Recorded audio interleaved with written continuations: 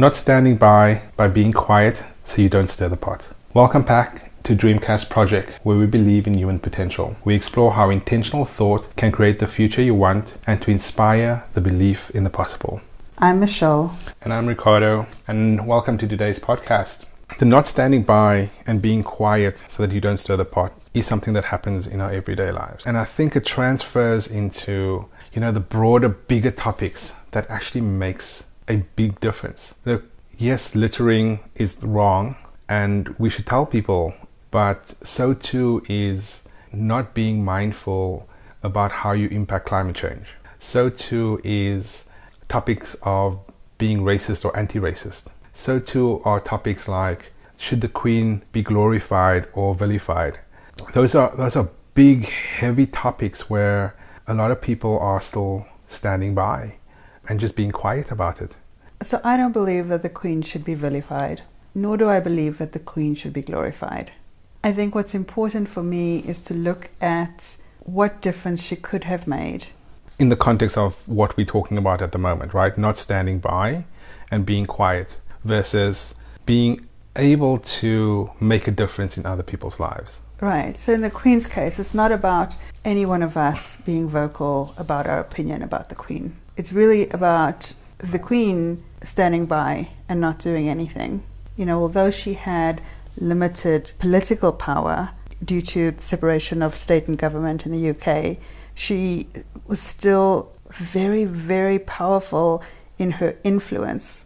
People across the world, people love the pageantry of the royals. The family. They are enamored by the theater, like we are with the Kardashians. That's how it is with the royal family. But I think we all, and especially when you're in a position of power, we all have a responsibility to not stand by and to make a difference where we can. And I do think the Queen had a lot of opportunity that she didn't take. And I think the premise of, us being sprinkled with this fairy dust of magic, so to speak, the magic of the Queen and the magic of the Kardashians, and it's all fanfare at the end of the day, that distracts what's really happening and what can really have made a massive impact. There are two sides to this coin, especially when it comes to the Queen. If you talk to a country or people that was colonized by the British Empire, and let's be clear, the British Empire sits on the wealth of every other country that they colonized. Yeah. They had institutionalized segregation. They had institutionalized racism. Slavery. They had institutionalized slavery, right? Those are all shitty things. And we can't hide from the fact that that is what they did. That is the legacy that the Queen inherited. And she had done very little to rectify that wrong. And I think that still really hurts people. I mean, there's so many articles that came out at the time of the Queen's death and her passing and her funeral, etc.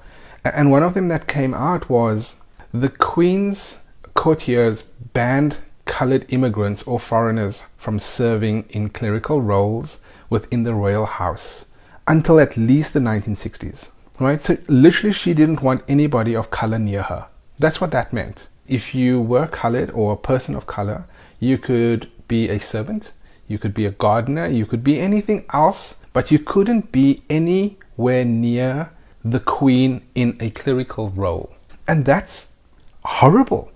Not only did that happen, there was no apology made for it, right? There was no reasoning given behind it. What happened was legislation just doubled down and they basically said, look, the Crown is still exempt, even today, from racial and sexual discrimination by law. Crazy. That is still law today. How nuts is that? So when we talk about this premise of glorifying the Queen or villainizing the Queen, there's so many examples of really shitty stuff, and I struggle to find the really good stuff. And that's me personally, right? There's another theory that goes, especially in the Western world, we need to be thankful for the Queen because she has given the Western world everything that the Western world has today. And when you think about it, you go, okay, yeah, that's a good thing, right? But no, actually it's a shit thing because she's literally given the Western world the ability to institutionalize all these things that we've been talking about, right? Institutionalize slavery, institutionalize racism, institutionalize segregation and marginalization against people of color. She's literally given the Western world that. She's also given them the knowledge and know-how to actually subjugate other people, subjugate people of color.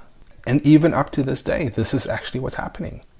So my rant about this is, how is that premise a good thing? The Queen has given the Western world everything that we have today, and therefore we should be thankful. How is that a good thing? It's only a good thing for people in power. It's only a good thing for people that sit on top of that food chain. And let's be clear, it's only for people who are predominantly white and that has white privilege.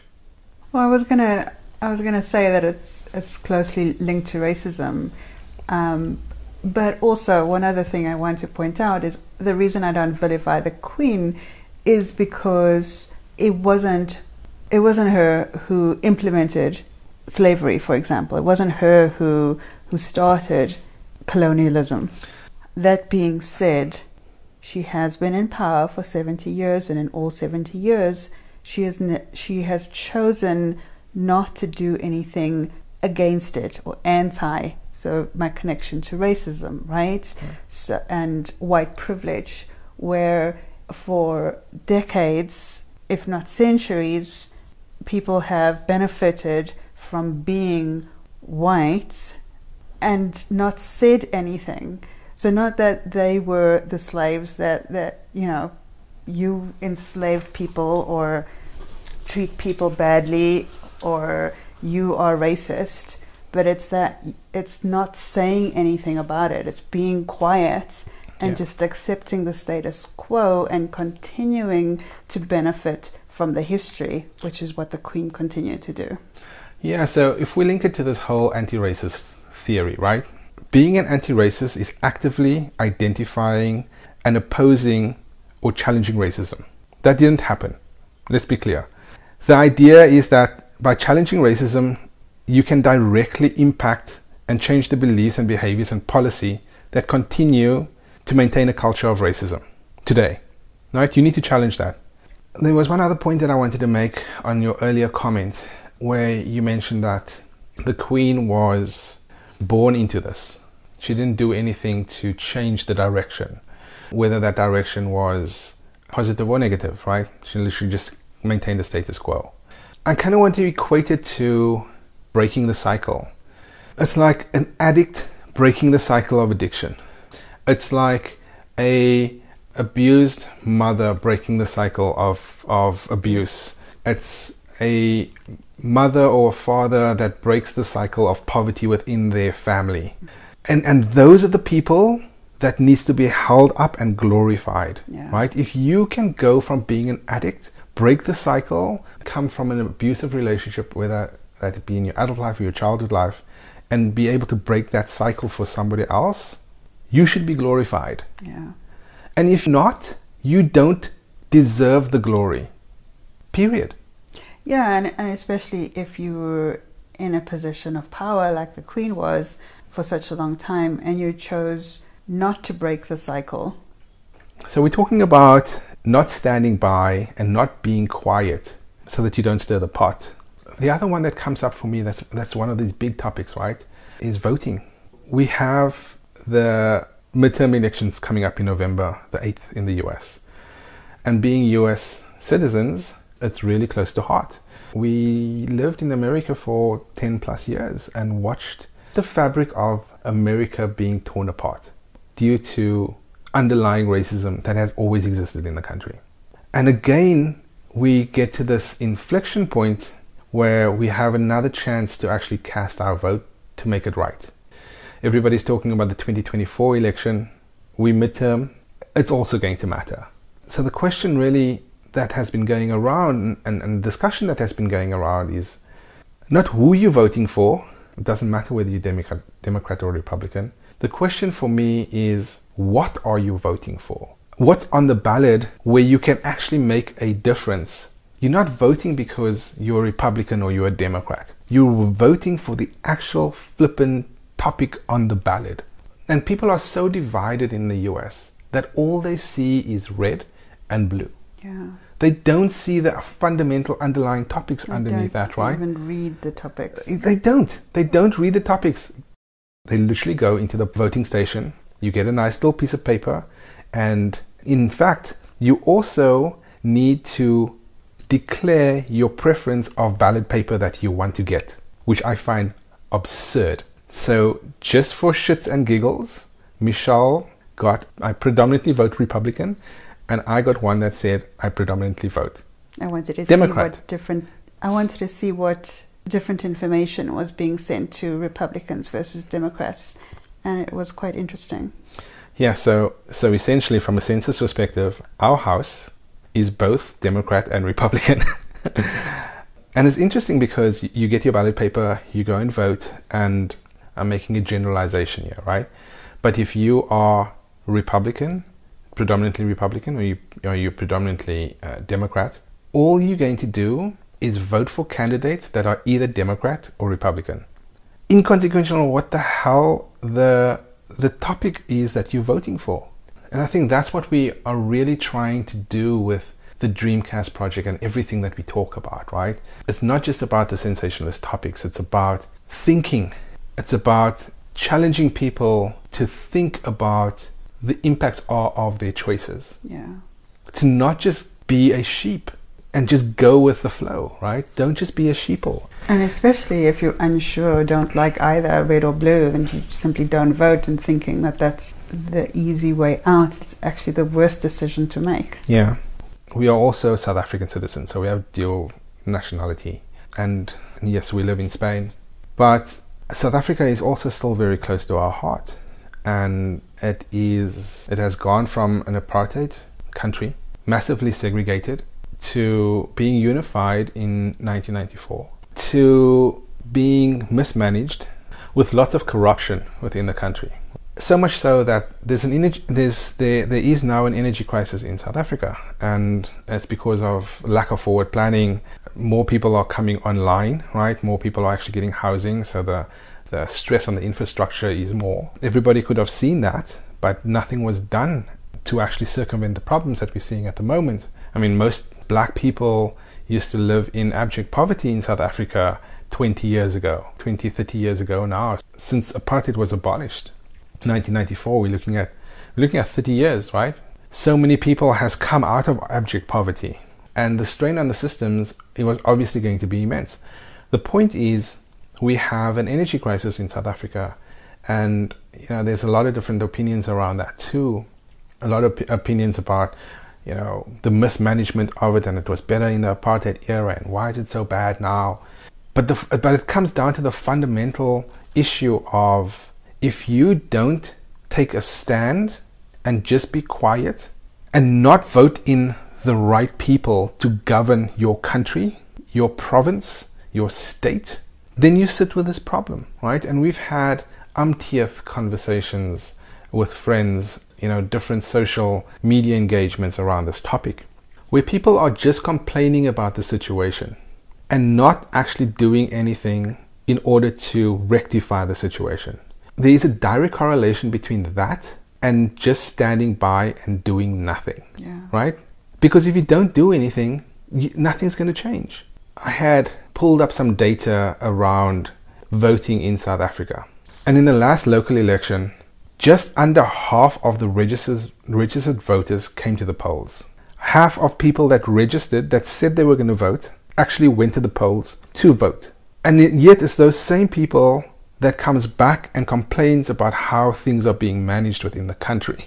This is the impact of standing by and being quiet and not taking action has on your life, right? It affects everything that you do. It affects every aspect of your life, not just the big macro discussions that we're talking about now. And we've only covered 3. We haven't even talked about climate change, but also the micro bits in your life. I think that one of the biggest things for me at Dreamcast Project, we're trying to get people to think about their actions and genuinely understand that the power each of us has in not being a sheep. That if we do use our voice, it might not be protesting every week like our friend is doing in California, but at very least just going to place your vote, reading the ballot, understanding what you're checking, why you're doing it, and making sure you go in and you vote. And the same goes with racism, making sure that you are acting in an anti-racist manner and not just keeping quiet and not stirring the pots. Every one of us has the ability to make a difference. And I think that is so understated. It's so understated that I need to say it again. Every one of us has the power to make a difference. You also have the power to complain, but that gets you nowhere, right? And we can make a difference in many different ways. Voting is a tangible example, right? But some of the more softer skills is just to be kind, show empathy, help people when they don't expect anything in return, right? For me, the big one is just be the person you needed when you were younger. That's how you make a difference. That simple thing is how you make a difference in somebody else's life. You don't have to be extraordinary to make a difference. And that's the thing that people kind of gravitate towards, because they have this view of you have to have a lot of money and you have to have a lot of influence in order to make a difference, which is not true. And right? Sadly, people who have a lot of money and a lot of power still chose not to make a difference. Yeah, exactly. You can make a difference just to be nice to your fellow human being. Treat him with kindness and respect. Everybody benefits from that. You will make the world a better place. Instead, people just stands back and becomes a spectator of their own life. Look, life is messy. Life is painful at times, right? But life is also gloriously wonderful when you choose for it to be so. And when you actively go out and try and make the changes that will not only make your life better, but also the world better. It's actively getting up and doing something about it, right? That's what makes life so fucking amazing. It's not just waiting until shit happens to you. It's actually actively going out and making the shit that you want to have happen for you.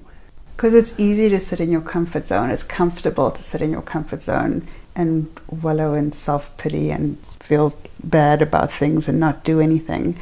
But that's the point. You're not doing anything. You're not changing anything. And you forget the power that you actually have to make a difference. I think it boils down to attitude. We're talking about the subject of not standing by and being quiet so that you don't stir the pot, right? You can kind of tie attitude to that. It's your attitude that determines your life. If you want to sit back in self-pity, then that's your attitude, and that's going to give you the outcome of that attitude, right? And I think attitude determines how you approach all your problems in life and how you choose to treat everybody around you. Attitude determines your success or your failure in life. So at the end of our podcast, we normally do closing thoughts. There's a really good quote that I came across from Elie Wiesel. He was an American writer, professor, he's a political activist. He's also a Holocaust survivor. And it rang true to me specifically because of the topic that we're talking about today, not standing by quietly so that you don't stir the pot. And it goes something like this. I swore never to be silent whenever and wherever human beings endure suffering and humiliation. We must take sides. Neutrality helps the oppressor, never the victim. Silence encourages the tormentor, never the tormented.